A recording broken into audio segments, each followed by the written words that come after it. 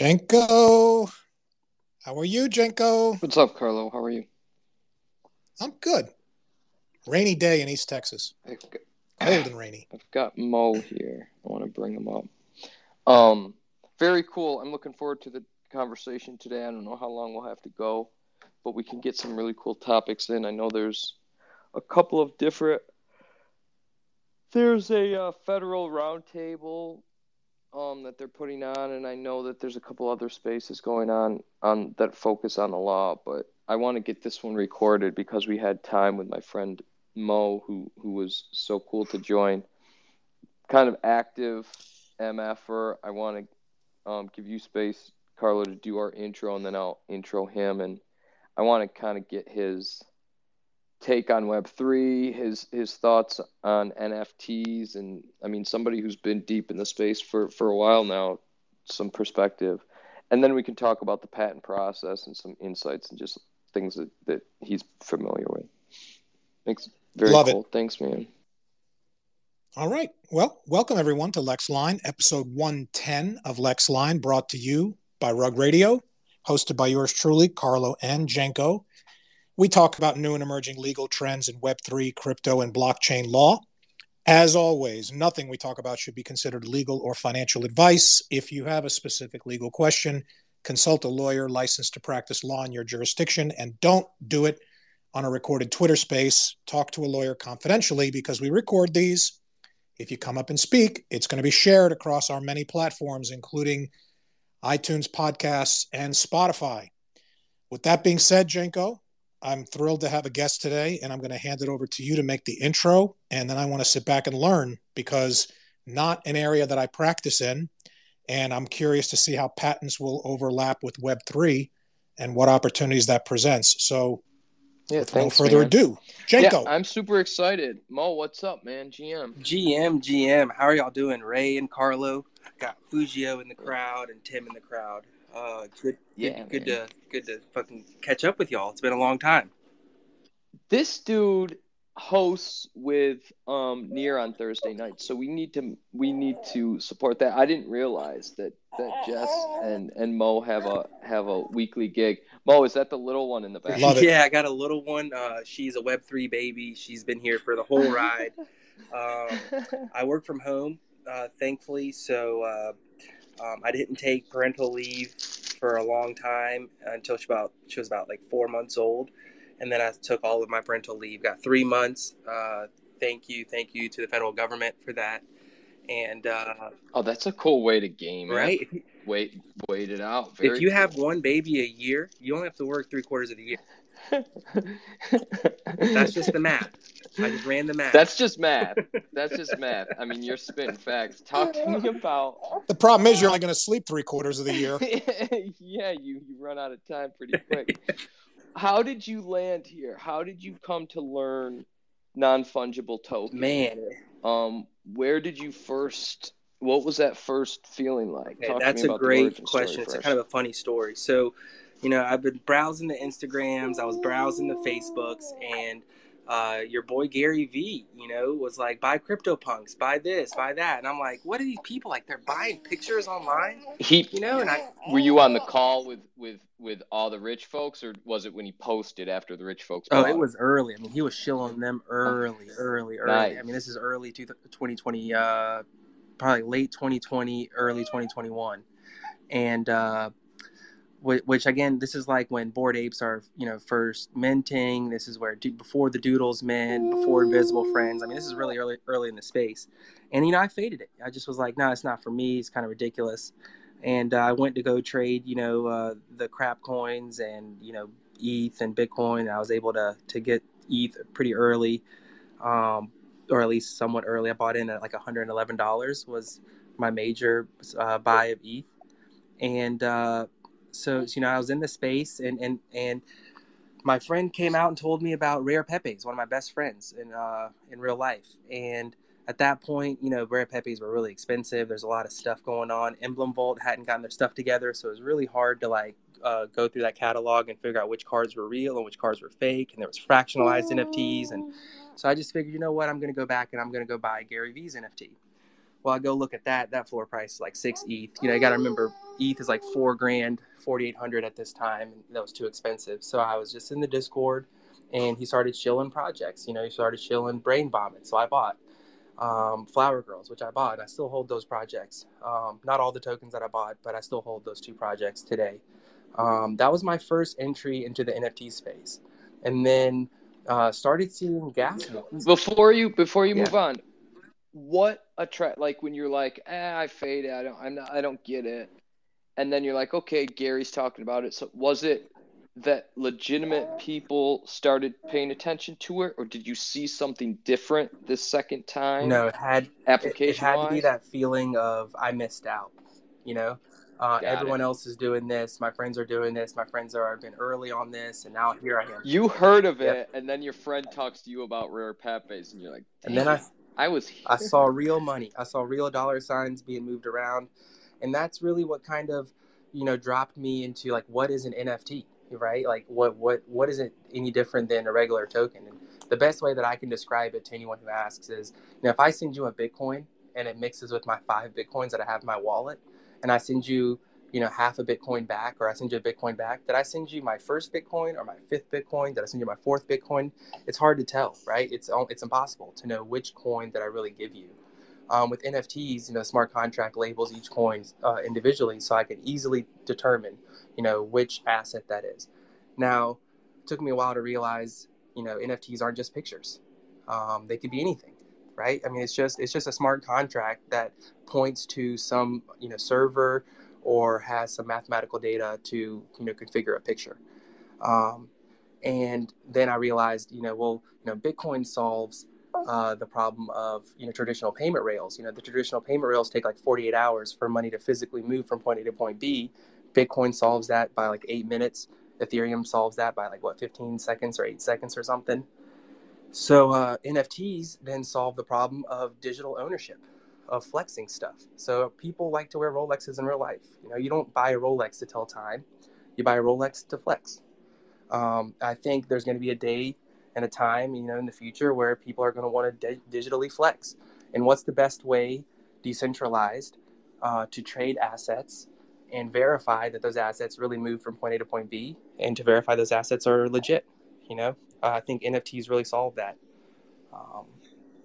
You see that as Perfect. culturally important, the ability to kind of flex digitally? Yes, I think it's going to get more and more important as things go on.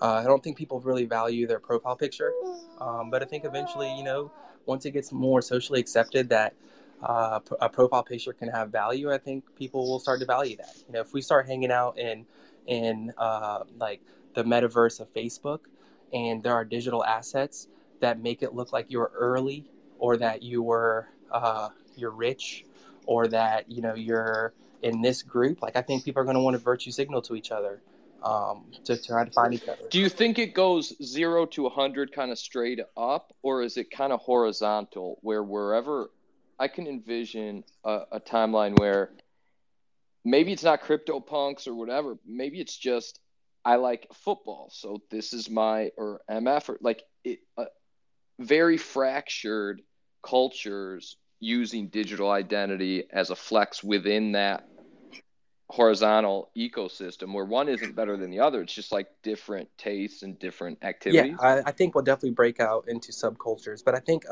as a whole, it's going to be a random walk with a general uptrend when it comes to the adoption of Web3 practices. Whether you know you're interacting with the Web3 contract or not, that may change. Like Starbucks, for example, right? They have their rewards program on the Polygon network. No one that uses that reward program knows that they're dealing with Polygon at all, you know, but they're using it. Instagram is coming out and doing the same thing. Reddit came out and used Polygon, doing the same thing.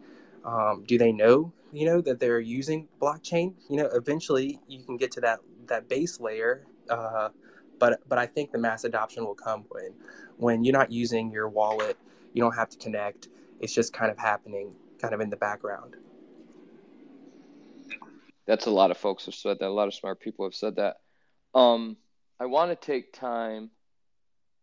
Well, before we switch gears, where do you think it's going? Like, can this sustain? Is it going to be this subculture of, like, are subcultures and communities that have become institutions going to adopt Web3, or is it just going to be MFers and other folks and rec guy who like come like Web3 native? Can it expand? Or do you think it has to be behind a Starbucks reward program where they don't understand what they're doing? Yeah. Or can the understanding expand? I think the true expansion will happen when people are interacting with the blockchain and not realizing they're interacting with the blockchain. But I think there will always be a space for the people who want to really take a deep dive. And like, we mint from websites all the time. There are people who mint from smart contracts, right? And that's just like one extra step of doing the same exact thing. And I think that there will be people who value the earlier stuff, whether it's art, whether it's these alpha passes, whether it's getting access to an ecosystem. I think there will be value for that, but I don't think all NFTs are the same. And we have NFTs which I consider fraternities, right? And I would consider like MFers as one of those. It's like a frat. A lot of communities are like that. A lot of PFP projects are like that. You're buying it so that other people know that you're with them. Some of them are access tokens, right? Like it's an alpha pass or it's a ticket to VCon, right? Some of them are one-of-one pure art, just digital art, right? With nothing else, out of it. So I don't think all NFTs kind of fall in the same thing. But the main goal of NFTs is to verify digital ownership. It's the only problem you're solving is verifying digital ownership. And that unlocks a lot of applications. I appreciate the time you're giving us when you're with your little one. When you need to wrap it up, just let me know. Who, by the way, is being a trooper. Thanks. Amazing. She's a good Web3 baby. She does coo every now and again. She's found her voice over the last week. But thank you for being patient with her. That's really cool. Talk to me about, we've had a conversation that's gone over a year now. Patent process sounds kind of, some people assume it's black and white. Some people assume it's straightforward as far as the examiner and the people in the position to make decisions. It can be weaponized, though. And we saw an example of that and with this ENS case. I don't know where you want to start, but I don't want to ask a question that puts you on a lesser important topic. So I kind of want to have it open-ended. What happened with this unstoppable domain application, and how does that fit within the context of the actual process, which can be gamed? That is a great question. Wow. All right. The patent process is, you have to understand that, and when an examiner gets a case, they have two options: allow the case, right, and send out a notice of allowance, or to send out a notice of rejection, either a non-final or a final rejection, depending on where you are in the patent prosecution process. Now, as an examiner, I cannot send out a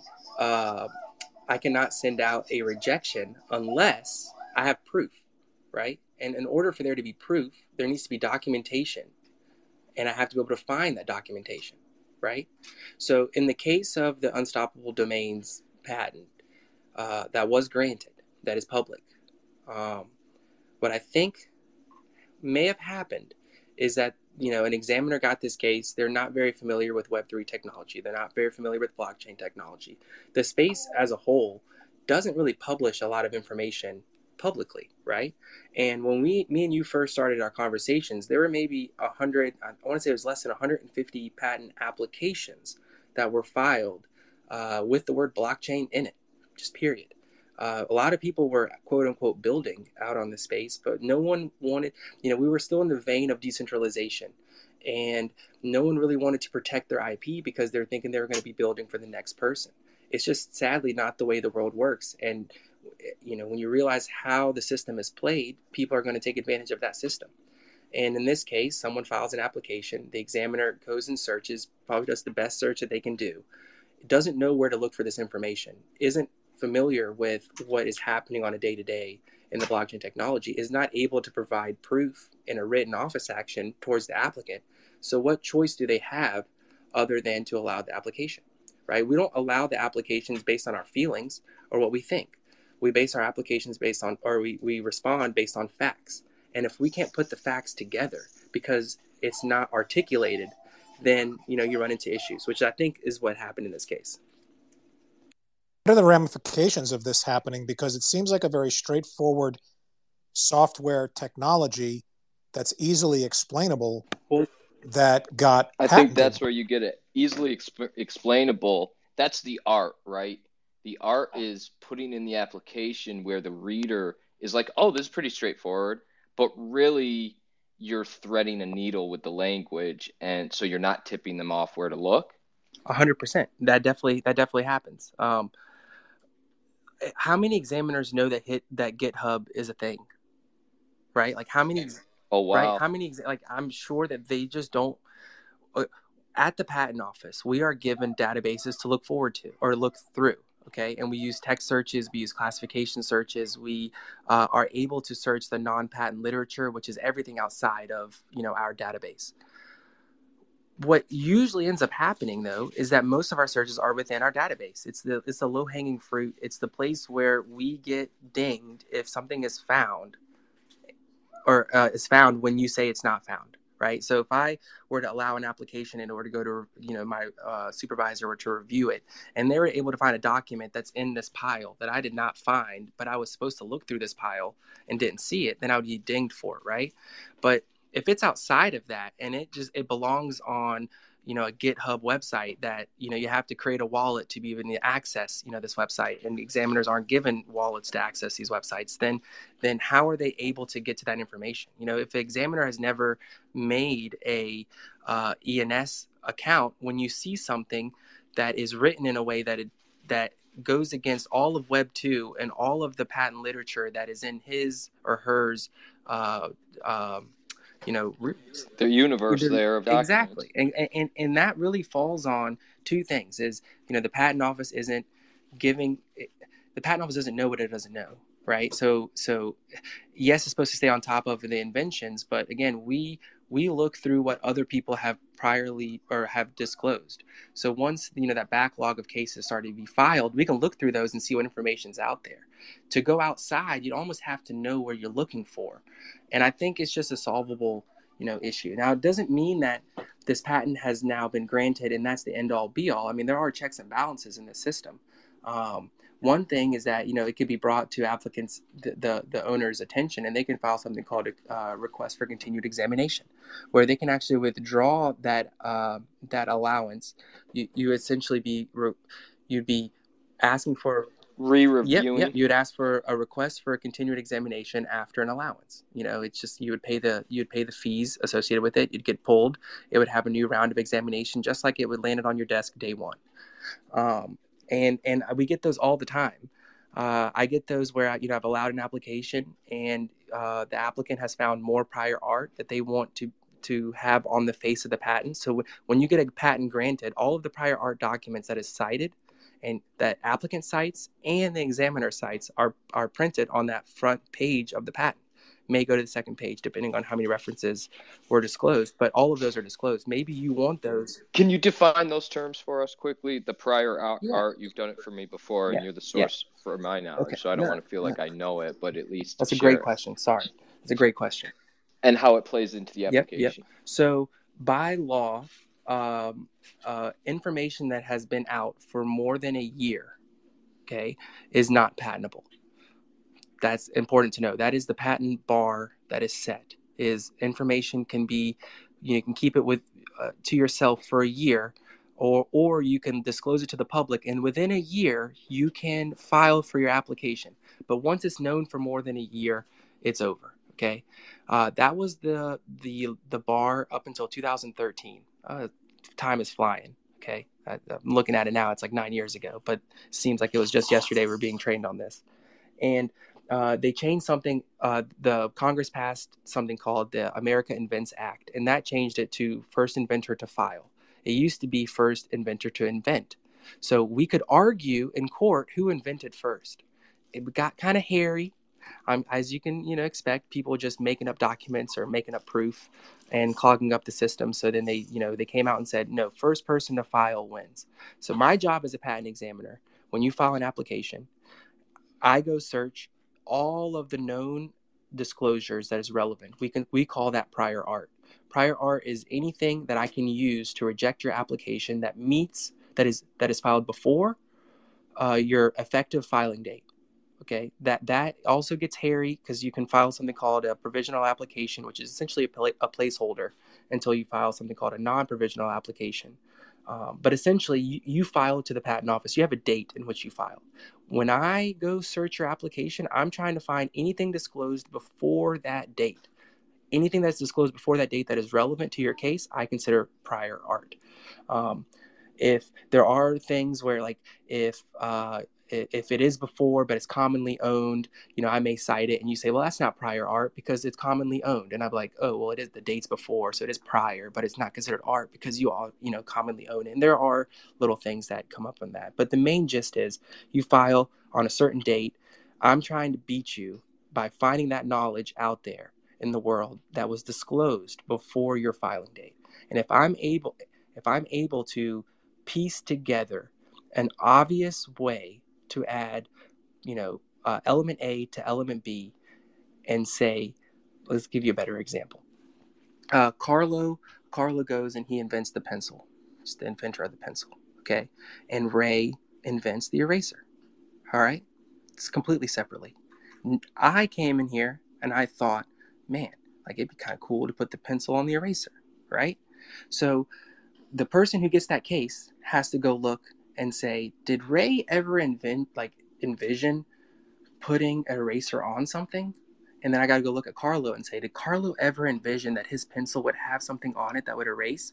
And if I can't find anyone that said or alluded to that it would be obvious, or not say it's obvious, just say that, like, hey, we've thought about putting, erasable pencils, but it's not a pencil here. In this case, it's an erasable paintbrush, right? It's an eraser on a paintbrush.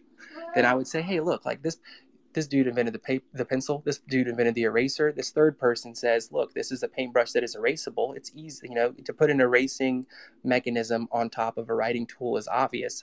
I can make that argument to y'all. Then you would argue back, oh, it's not obvious. That's what they pay the big bucks for the lawyers to do, is to argue back, oh, it's not obvious, it's not obvious. And there's a dialogue there.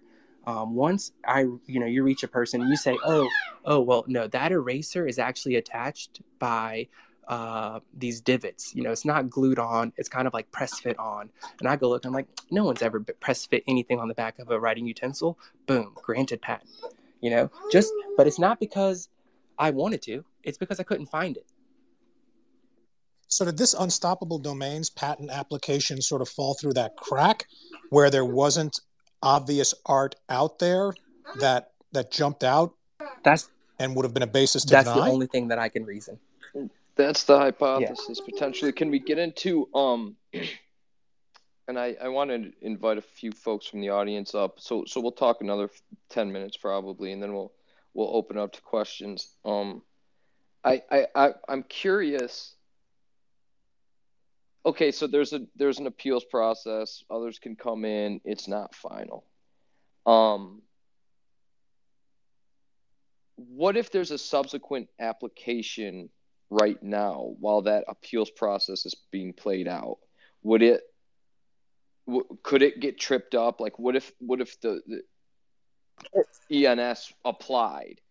Should they apply, or should they try and block what was granted? So if ENS applying and having a later filing date would have no bearing in this that case. Throws them right off because Exactly. It's a later. What to you file. could do It's a first to file jurisdiction. Is you could complain to the Patent Trial and Appeal Board, and you could provide them with the documents and say, you've granted this application, but the examiner didn't find prior art in this case. We have found the prior art that examiner should have used, right? And they could force, a request for continued examination.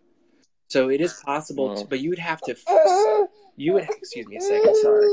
It'd be extraordinary circumstances. It seems that's remarkable. Is there a time limit to bring that? There is not a term limit, from my understanding, but do not quote me on that. There is not a term limit to bring that, and that might be left for the litigators. Exactly, and it would not be the first time that it's happened, and it won't be the last time that it's happened. Patents get through the system all the time. I mean, as patent examiners, we don't have free, willy-nilly time to like do these cases, right? We have a certain amount of hours to do a case. Where I'm at today, it should take me about 8 hours to do a non-final. So that means I'm pushing out one a day. That means I'm seeing your application and I'm making a decision whether you're getting a patent or not in one day. In the same day. When you have spent your whole life working on this, or months or years trying to understand an invention, I have to wrap my mind around it and search the art and write up the application and send it out to you, in a certain time period. So we are not given, like, there are things that are going to fall through the cracks. It is not the end of the world, and there's checks and balances, for that. To counterbalance it. Exactly. To wrap up, what is from your point of view, the purpose and function of patents? As we kind of go into this new world, I want to kind of re-center ourselves on that first principle as we debate and discuss and shape how it should happen. So where do you see the purpose and rationale and value? So you get a patent to protect yourself from your competitors. That's the whole point. I mean, you get a trademark to protect your brand. You get a copyright to protect your works of art, right? Whether it's music, written, books, or art, like pictures and whatnot, right? And then you get a patent to protect your inventive concepts. So if you have a new way of making art that no one else has thought of, get a patent. If you have a new way of minting stuff on Manifold, you should try to work on, if you can find a way to get that patented. If you have a new machine that comes out, right, you should try to get that patented. I'm a big proponent of, patents being used to protect the little guy. Now, I know that the big guys have more money and they're able to, maybe throw more money at the problem. But you got to remember, the patent office has like a reverse fee structure. So the people who are the biggest pay the most, and the people who are the smallest pay the least. So I want to say, like, if you are a normal entity, a large entity, you're paying like $1,000 in the very beginning, right? For a small entity, which is like a company that has less than 500 employees and makes a certain amount of money, they pay $500. If you're a micro entity, like you're a normal pro se applicant, you pay $250, right? So it is gamified to let the small player pay less for the same service. It's just a lot of people don't take advantage of that, and the process is expensive. I mean, lawyer fees are not cheap, and the patent prosecution process takes years. I look at cases that are 2 years old, filed in 2020 or 2021, and I'm just picking them up. So the pendency date, how long a case just sits before anyone reaches it, is, I want to say, 18 months at the moment. So, and you're paying lawyers the whole time for that, for the responses and all that stuff. I mean, I don't know how lawyers bill, but, I'm assuming that they're working for their time, and every time they file a response, you're paying for it. So it's not cheap, but again, it's the government. So if you're able to learn how to do the process yourself, you're welcome to do so. And there are plenty of tools out there for pro se applicants, which is an applicant that is representing themselves. And as an examiner, last question before I think we pivot to our guest speaker. As an examiner, you don't really get into the realm of trying to spot patent trolls. I know it's not the most polite term for that, but it is the term of art. People who are sitting on patents or who are buying patents in order to just kind of stifle innovation. Right. Do you look out for that as an examiner? Our job is to prevent that. Our job is to prevent crappy patents from being issued. That's the only reason they pay us, right? Is to make sure that it doesn't happen. But it does happen. Now, the trading of patents and buying and selling, we have nothing to do with, right? We have nothing to do with that. But the issuing of patents, I mean, the whole job is to make sure we don't issue bad patents. That's the whole job. Yep.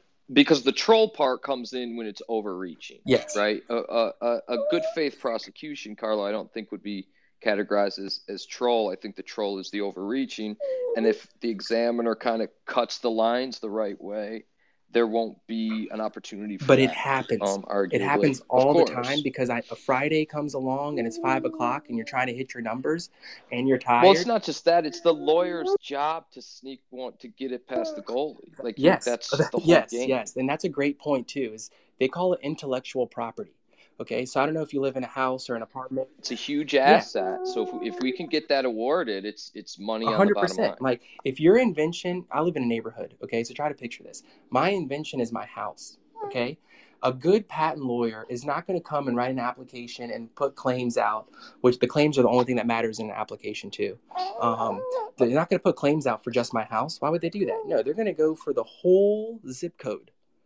And the patent examiner is going to have to say, you don't own this whole zip code. Like, Ray owns, this. And the burden is on the examiner. And that's a big, important nuance to the game. The burden is on the examiner to whittle 100%, it down. 100%. And that's an important. Exactly. That's interesting. Carlo,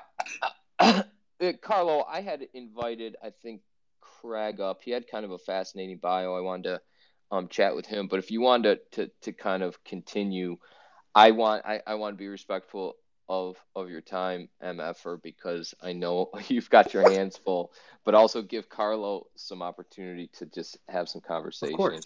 I want to understand if let's say in theory, because we love to talk in this space about theory, if ENS were to launch an inquiry into this unstoppable domains patent that was granted, would their argument be that this is just simply too straightforward and inelegant of a technical advancement to merit a patent? So the weird thing is, or would they have a patentable claim? I had a chance to look at the claims, and the best way that I could understand it is that it's a Google search bar for all domains, right? Now, ENS does have a Google search bar for their subset of domains, ENSs, but they haven't opened it up to .crypto. They haven't opened it up to .btc, and the claims that were issued, recite just generic searching. So my thing is, two things is, did the examiner know that, and could he have used, the ENS thing to say like, hey, this already exists within the ENS ecosystem, or did he interpret those claims to recite not only what ENS does, but more than what ENS does, which is able to search other, .btcs and .cryptos? I don't know, but I guess that brings up an interesting question. If they have the ability to do it, search all suffixes. Yep. But they only offered to the public a subset of a narrow function, are you entitled to, do you have to put it out into the world to get that protection? It seems as if, if I were to look at it, I would say, the ENSs is more narrow than the... Precisely. It's a more Absolutely. narrow application, and then if you think about it, Unstoppable Domains walked away with the whole neighborhood, including ENS's house, when ENS should have had their house at least. That's what it seems like. At least their house. At least their house. Now, if ENS had the technical capabilities to search all functions, all suffixes exactly as described by Unstoppable, but they didn't let users do it, and say in the hypothetical they applied for protection, is there a necessary element of getting approved to be out in the public, similar to trademark and stuff like that? I can't speak on the trademark aspect of it. I don't know how. That's fair. Maybe I'm not even speaking correctly on it, but I'll kick it back to Carlo if that wasn't. Yeah. So this now begs the question: ENS is a decentralized platform. What action could Unstoppable Domains bring against ENS to stifle their continued use of their discrete search application? It would seem like a bad idea. Again, I'm not a lawyer, but it would seem like a bad idea for Unstoppable Domains to do anything to ENS if they're worried that ENS could provide documentation that they that provide documentation that it was known to do what Unstoppable was doing before their effective filing date. If they open those can of worms and give, ENS the chance to defend themselves, that's not good. So I don't, it would seem like they would shoot themselves in the foot for doing that. But again, I don't know what their end game is. At a minimum, it would stifle future people trying to move in on their space. Maybe not the existing ENS domain, but future people who try to allocate or use this particular variant of domain search technology as it applies to blockchain domains. Look, I think it's also interesting to note, when you look at a granted patent, look at the PG pub, which is the original publication that is before the first round of prosecution. Normally that PG Pub comes out before the case is ever touched by the examiner, unless you pay to not have it disclosed. You can always pay to play. But so look at the claims, right? That was originally filed, and look at the claims of the granted patent, and that'll tell you what they needed to add to get to the final destination. And all they added was like automatically verifying from the blockchain where everything is on the blockchain, right? Like that was the only new information from whatever prior art that the examiner had cited to give them the non-final in the very beginning, right? That's kind of basically Etherscan. It's just put it so it's like it's clear to me that the person who was working on the application just didn't know what they were doing. This is what it seems like to me, because if they had art to read on, like the search aspect, and they had art to read on all the other parts of the claim, except for the automatically determining, that it is on the blockchain, and then where everything is stored on the blockchain. I want to say those are the only two phrases that are new, right? Like you would, if you knew anything about the blockchain, you would know that isn't patentable. Like it's not a patentable distinction between, whatever prior art you used for the first set of claims and the newly filed amendments to those claims. That's the biggest smoking gun to me. But what applications they actually used, I didn't dive into that.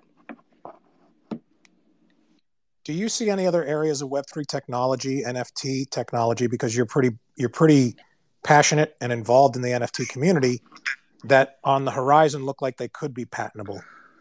Man, that's a good just low-hanging fruit that's sitting there. That's a good question.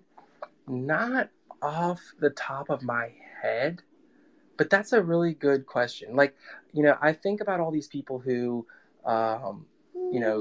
provide tools to the space and whatnot. And I don't know if they're repurposing Web 2 tools into the Web 3 space. Like I'm not 100% sure. But I do know that if you build something and you have a secret sauce and people don't do it the way you do it, and the way you do it is just not known to do, then most likely you have something that you could patent. I mean, that opens up a lot of potential things that are going on in this space, which are unique approaches to solving a problem, to how to solve a problem. That's all a patent is. That is the best patents. Simple, elegant solutions to complex problems.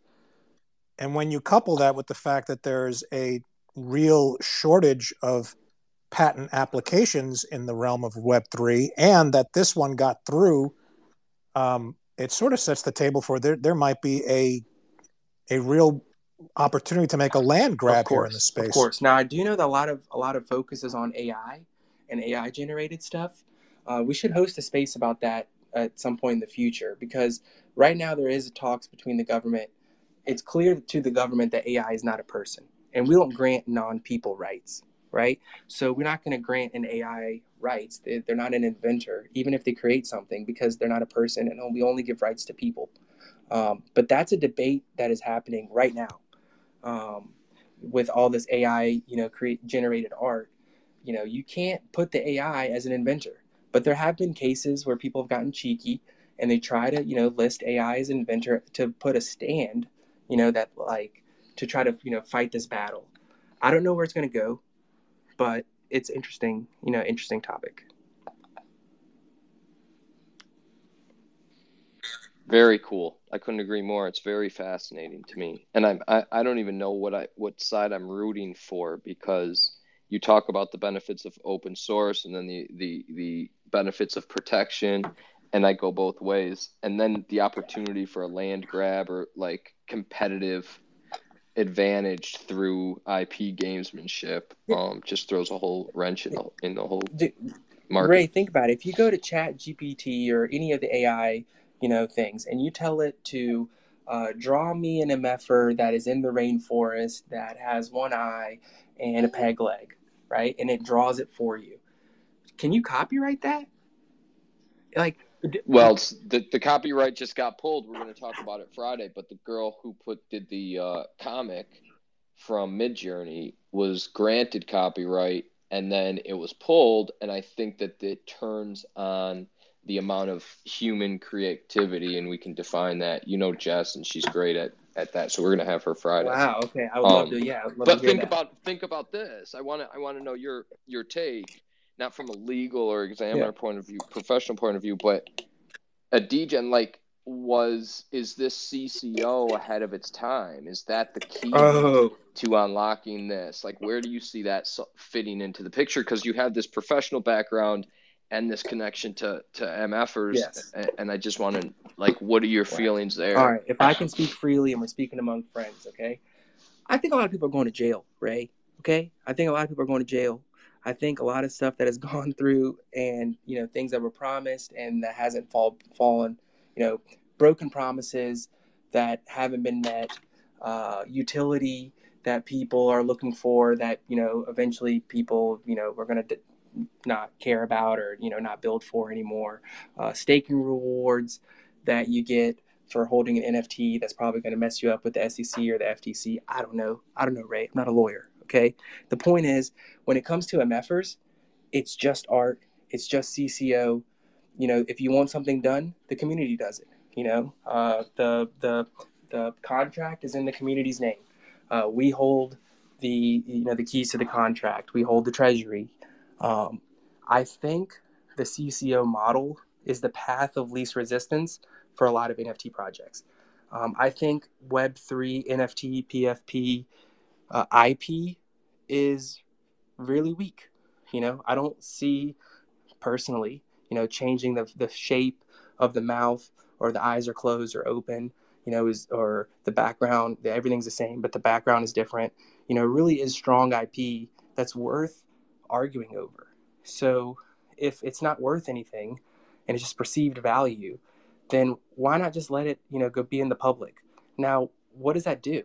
We already talked about NFTs, are non-fungible. The contract's already out there. We know which token is which token. So yeah, you can copy the project, but I can still tell that it's not the same contract. It's not the same asset because the NFT is not just the picture.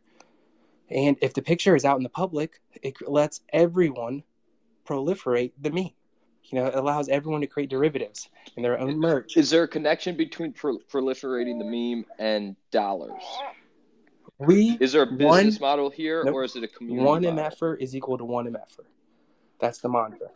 One MFer is equal to one MFer. Okay, cool. So we're talking about like sociology and like grouping of people and friendships and relationships. Yes. No utility. I'm there. No handout to the founder. No handout to the founder. No founder. No leadership. Like we are leaders. Like he left. You want something done? You are go the do it. Right? If you need help, we'll help you as best we can. Can that be transferred? I hear you, and that's awesome. Last question. Can that model be transformed into a business model? Does proliferating the meme bring value back to the provenance of the holder with the original provenance? So the way I think about it is, if MFers, the stick figure, become very popular and become something that is well recognized, people will want the digital flex of having the original token. I think back to your original point that if the flex matters, then you make it culturally relevant, and then the provenance connects it to your token. You don't need a patent, copyright, trademark. You don't need a lawyer or a courtroom. Exactly. Now what gets interesting, and when Jess comes up, I'm planning on asking her these questions. Is MFers have a CCO project in that the art is CCO, but is the term MFers, can it be trademarked?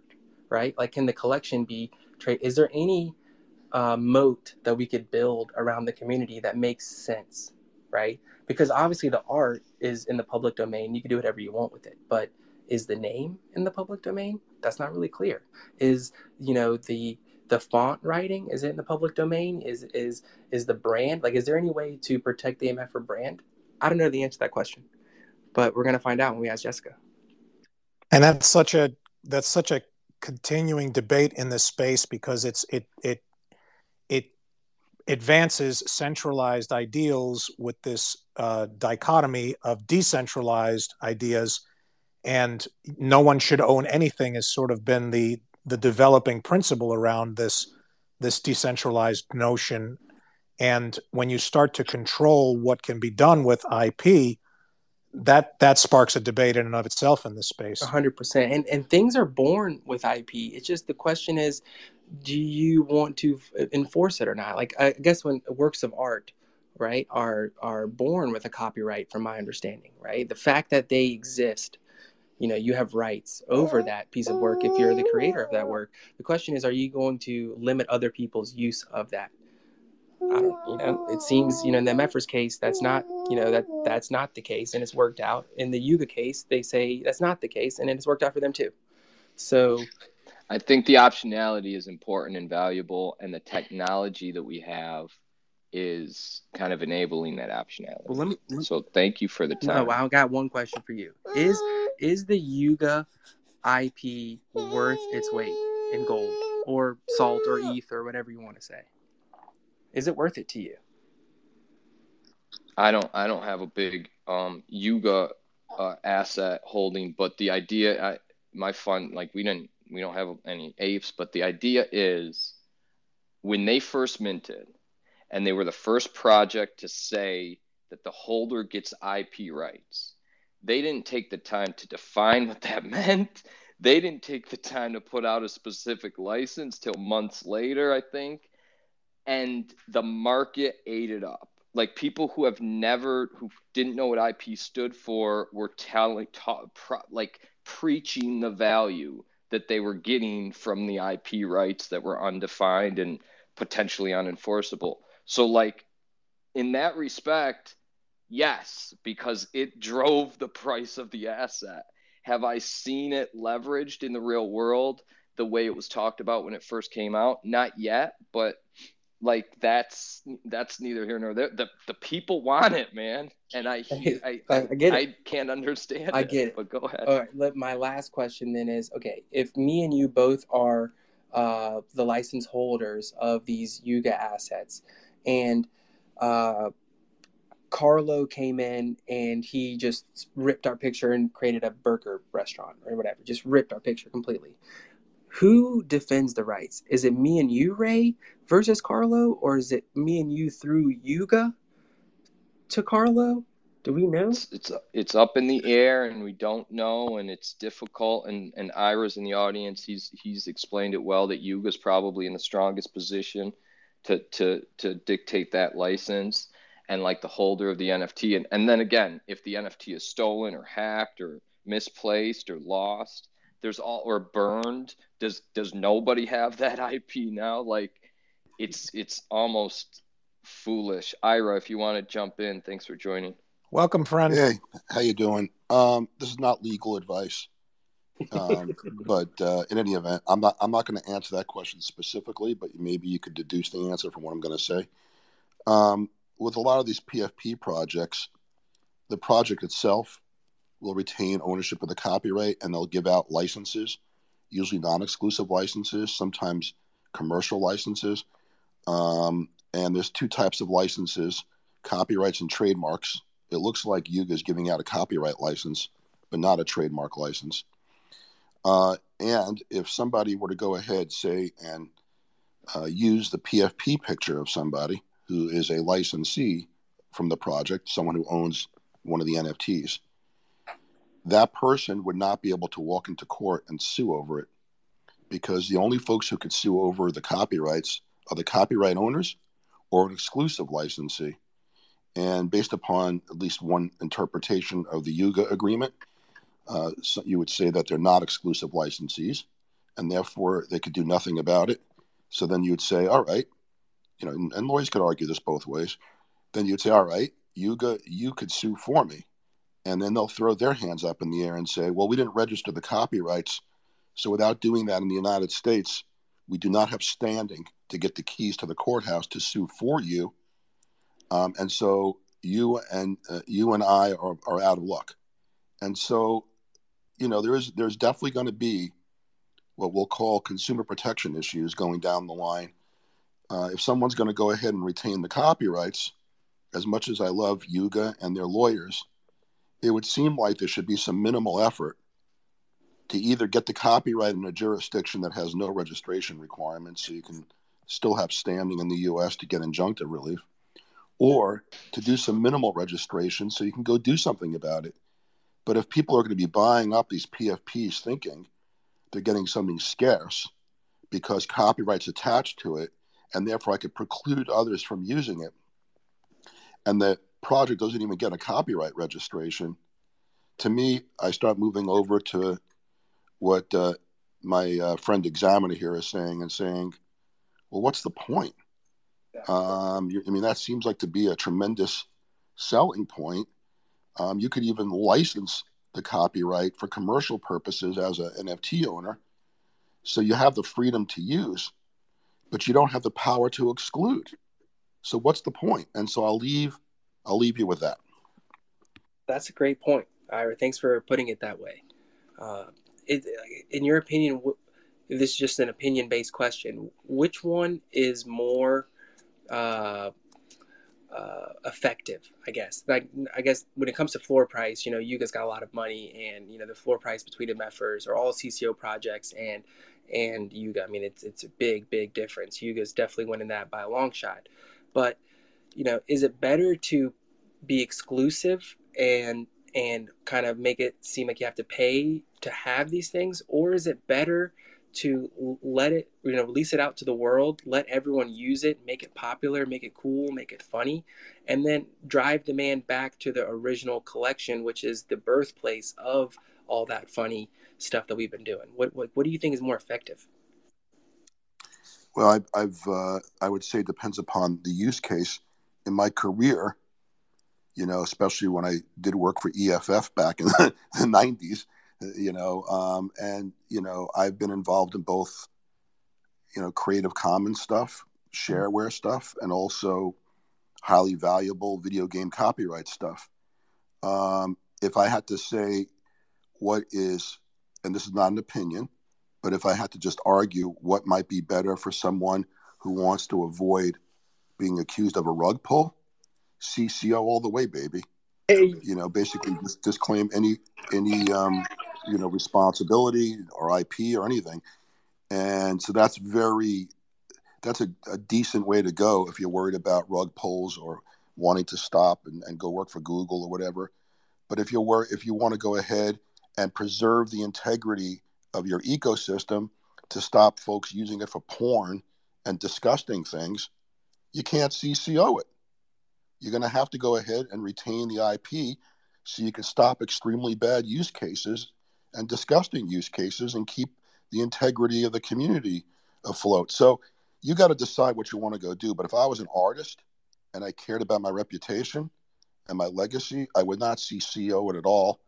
I would get registrations, and I would pick and choose who the worst folks are and have them stop it so they don't infect the entire community with disgusting stuff. So that's kind of my quick answer. So your answer, to recap, would be to get the protection, but then selectively use that protection against the people who are not going towards the path that you see for your project. Yeah, if I was an artist, I could see scenarios where CCO might be good for membership-based communities, or ones where someone who's involved doesn't want to have the concern about the consistent upkeep or be accused of a rug pull. Right. So it just depends upon which route you want to go. That's a very fair answer. And what's interesting about that, Ira, is we haven't seen that happen yet in this space, where people have co-opted these CCO projects like MFers and like Wrecked Guy to deploy them in a direction of hate speech or in any sort of offensive manner. Well, we saw the Pepe and the alt-right.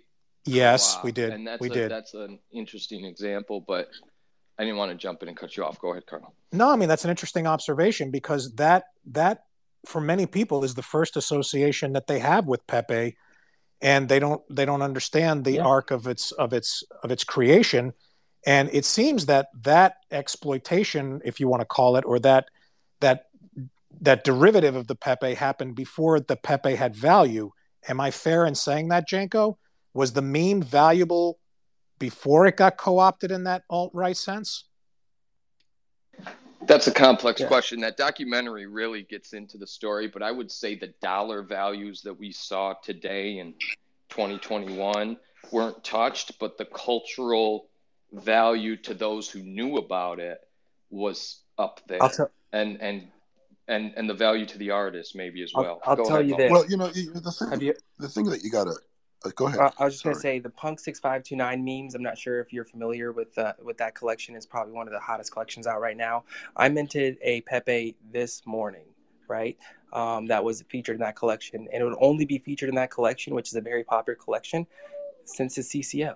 And MFers have been in that collection. Rec guys have been in that collection, right? And that collection has more volume, has more eyes, more institutional investors on it. You know what asset I haven't seen? Any Bored Ape asset, because they've restricted themselves. They've blocked themselves off from being culturally relevant in order to provide some sort of, fictitious, in my opinion, value. Well, they've blocked them off to that kind of evolution of just this osmosis culture taking it's like the community picking up the mantle, all of those things that you champion. They've just said we're going to make ourselves culturally relevant by like having Snoop Dogg and Eminem. Yeah, Examiner. It comes down to what I've seen over the years as to how folks are wired sometimes. And I've made both arguments. You're making one argument because you're wired that way, and it's a beautiful argument. It sounds beautiful when you say it. But I can make another argument saying that, Leroy Neiman or Andy Warhol, Leroy Neiman has his estate. He passed away. He's been able to now provide for his family for years because of copyright protection, because you have to license things, and because people can't use it, to disparage him and things like that. So you could take either side of this and make it sound like it's poetry. That's true. It just depends upon how you're wired in your context. No, that is definitely true. But when it comes to the thing of, are these, tokens, that can be regulated by the SEC, I look at one of one art and I say, no way, right? Like, no way, one of one art, or even one art where it's like 1,000 editions of the same thing. I'm like, that's just art, right? Like, there's no utility by this. You're just buying it for the sake of buying it, right? From an artist. Then you have PFP collections, which are more like fraternities and communities. And then you have two things. Either community picks up the slack and does everything, or one founder or a group of founders or a team at the top is doing stuff for everyone else, Then you have like the access tokens that are just like alpha passes or tickets and stuff like that, I worry about the stuff that where founders are, saying like, hey, we're going to be doing this, we're going to be building for you for a while. I personally worry how sustainable that is and how much trouble that they could possibly get into once, they're doing stuff to drive value back to the project, opposed to you buying a project for the sake of liking it, or for the sake, or with no promises. You're just buying it to buy it. Agreed. And not only that, but I'm kind of like, and maybe we got to take some action right here through our group or whatever. But I just don't know why we don't have a Creative Commons set of, incorporate by reference a disclaimer that every project should link to in its metadata that says that we make no promises beyond, the NFT that you've gotten. We don't promise any warranty. There's a full limitation of liability. We don't warrant that we have copyrights. We don't warrant that we're going to help you in a suit. There's no promises you relied on. And everyone incorporates that by reference to make it so that the entire thing at least has defensibility on anti-rug pull. And so everyone, that's probably something that the entire industry should link to in its metadata, because at least it gives lawyers who help these projects a fighting chance when they don't have like NFT license agreements or ones that are good enough. So, that's kind of like my response to you, Examiner. I see that being going viral as like a copy pasta, where like you write a list, like you just write that statement out, and then the comments are all the same copied pasta of your statement, and then it gets kind of viral to let the information get out there that like this is a statement that we're going to stand behind, and then hopefully enough people see it that they start adding it. You know what we do? Examiner, what we do? What? We create an NFT of it. And then everyone incorporates that NFT by reference. Oh, I didn't know that. Yeah, so they incorporate references. They'll, in the patent world, you walked in a little late. I work for the patent office. I'm a primary examiner there, and which is on paternity leave right now. But yeah, people will put a whole list of applications just incorporated by reference, and like all of the stuff that's in the previous application is essentially in that child application. Even though all they said was, this is the application number and it's hereby incorporated by reference. It's literally just like a copy paste of everything that's in that disclosure now fits into your reference. It's a beautiful lawyer way of sneaking stuff in. We're sneaky sometimes. Y'all are good. That's why they pay all the big bucks. I appreciate the time, Mo, Ira. Thanks for jumping up, Carlo. That was a great conversation. We learned a ton. Absolutely. Ira, we'll do it. I mean, we have those things. We should just circulate like one draft, and everybody kind of add their best notes to it, and then we put it out, give credit where credit's due, and then let folks kind of use it. Exactly. You know, it'd be funny. You copyright it. the height of irony. We'll have Ray copyright it. No. We're gonna have Chat GPT generate it for us. Well, no, I want to actually have it something we can stand behind. But like, I know, Ray. I think you're right. We can have Punk 5111 something apply for the copyright. That would be so great. Great conversation as always. Thanks a lot, Mo, for joining. Thank you for having me. And we're gonna Thursday nights. He and Jess do a great conversation about IP law that I need to start joining. So actually, let me take a step back. So Jess was just found. So every Thursday. Are my notes your notes a little wrong? So on Thursdays at 10 p.m. Eastern, we host a Web3 version of Saturday Night Live. Okay, it's called Daddy Issues. Normally there's like an introduction. We run commercials that we make. They're all parody. Everything is parody. Last week we had a Judge Mo Brown segment where I played a judge, and we had a court case between two people who minted a project and did not like what they got. It's just all fun and games. We do live skits. We have recorded assets. We run like Sappy Seals commercials to help pump up their floor price. We try to poke fun of like everything that's relevant that week. It's mostly about 50% of it's recorded, 50% of it's live. We're in season 2, and we're just trying to get more people to know about it. Come just check it out, and if you like it, just play it. We normally record them. We are going to need some lawyer help eventually. I'm going to be reaching out to y'all because right now a lot of our assets, I mean, we're not musicians and stuff, so a lot of the music that we pick and stuff, we don't necessarily got licenses for, but we'll pay the piper when we need to. But we are trying to fix that. We're trying to become an entity.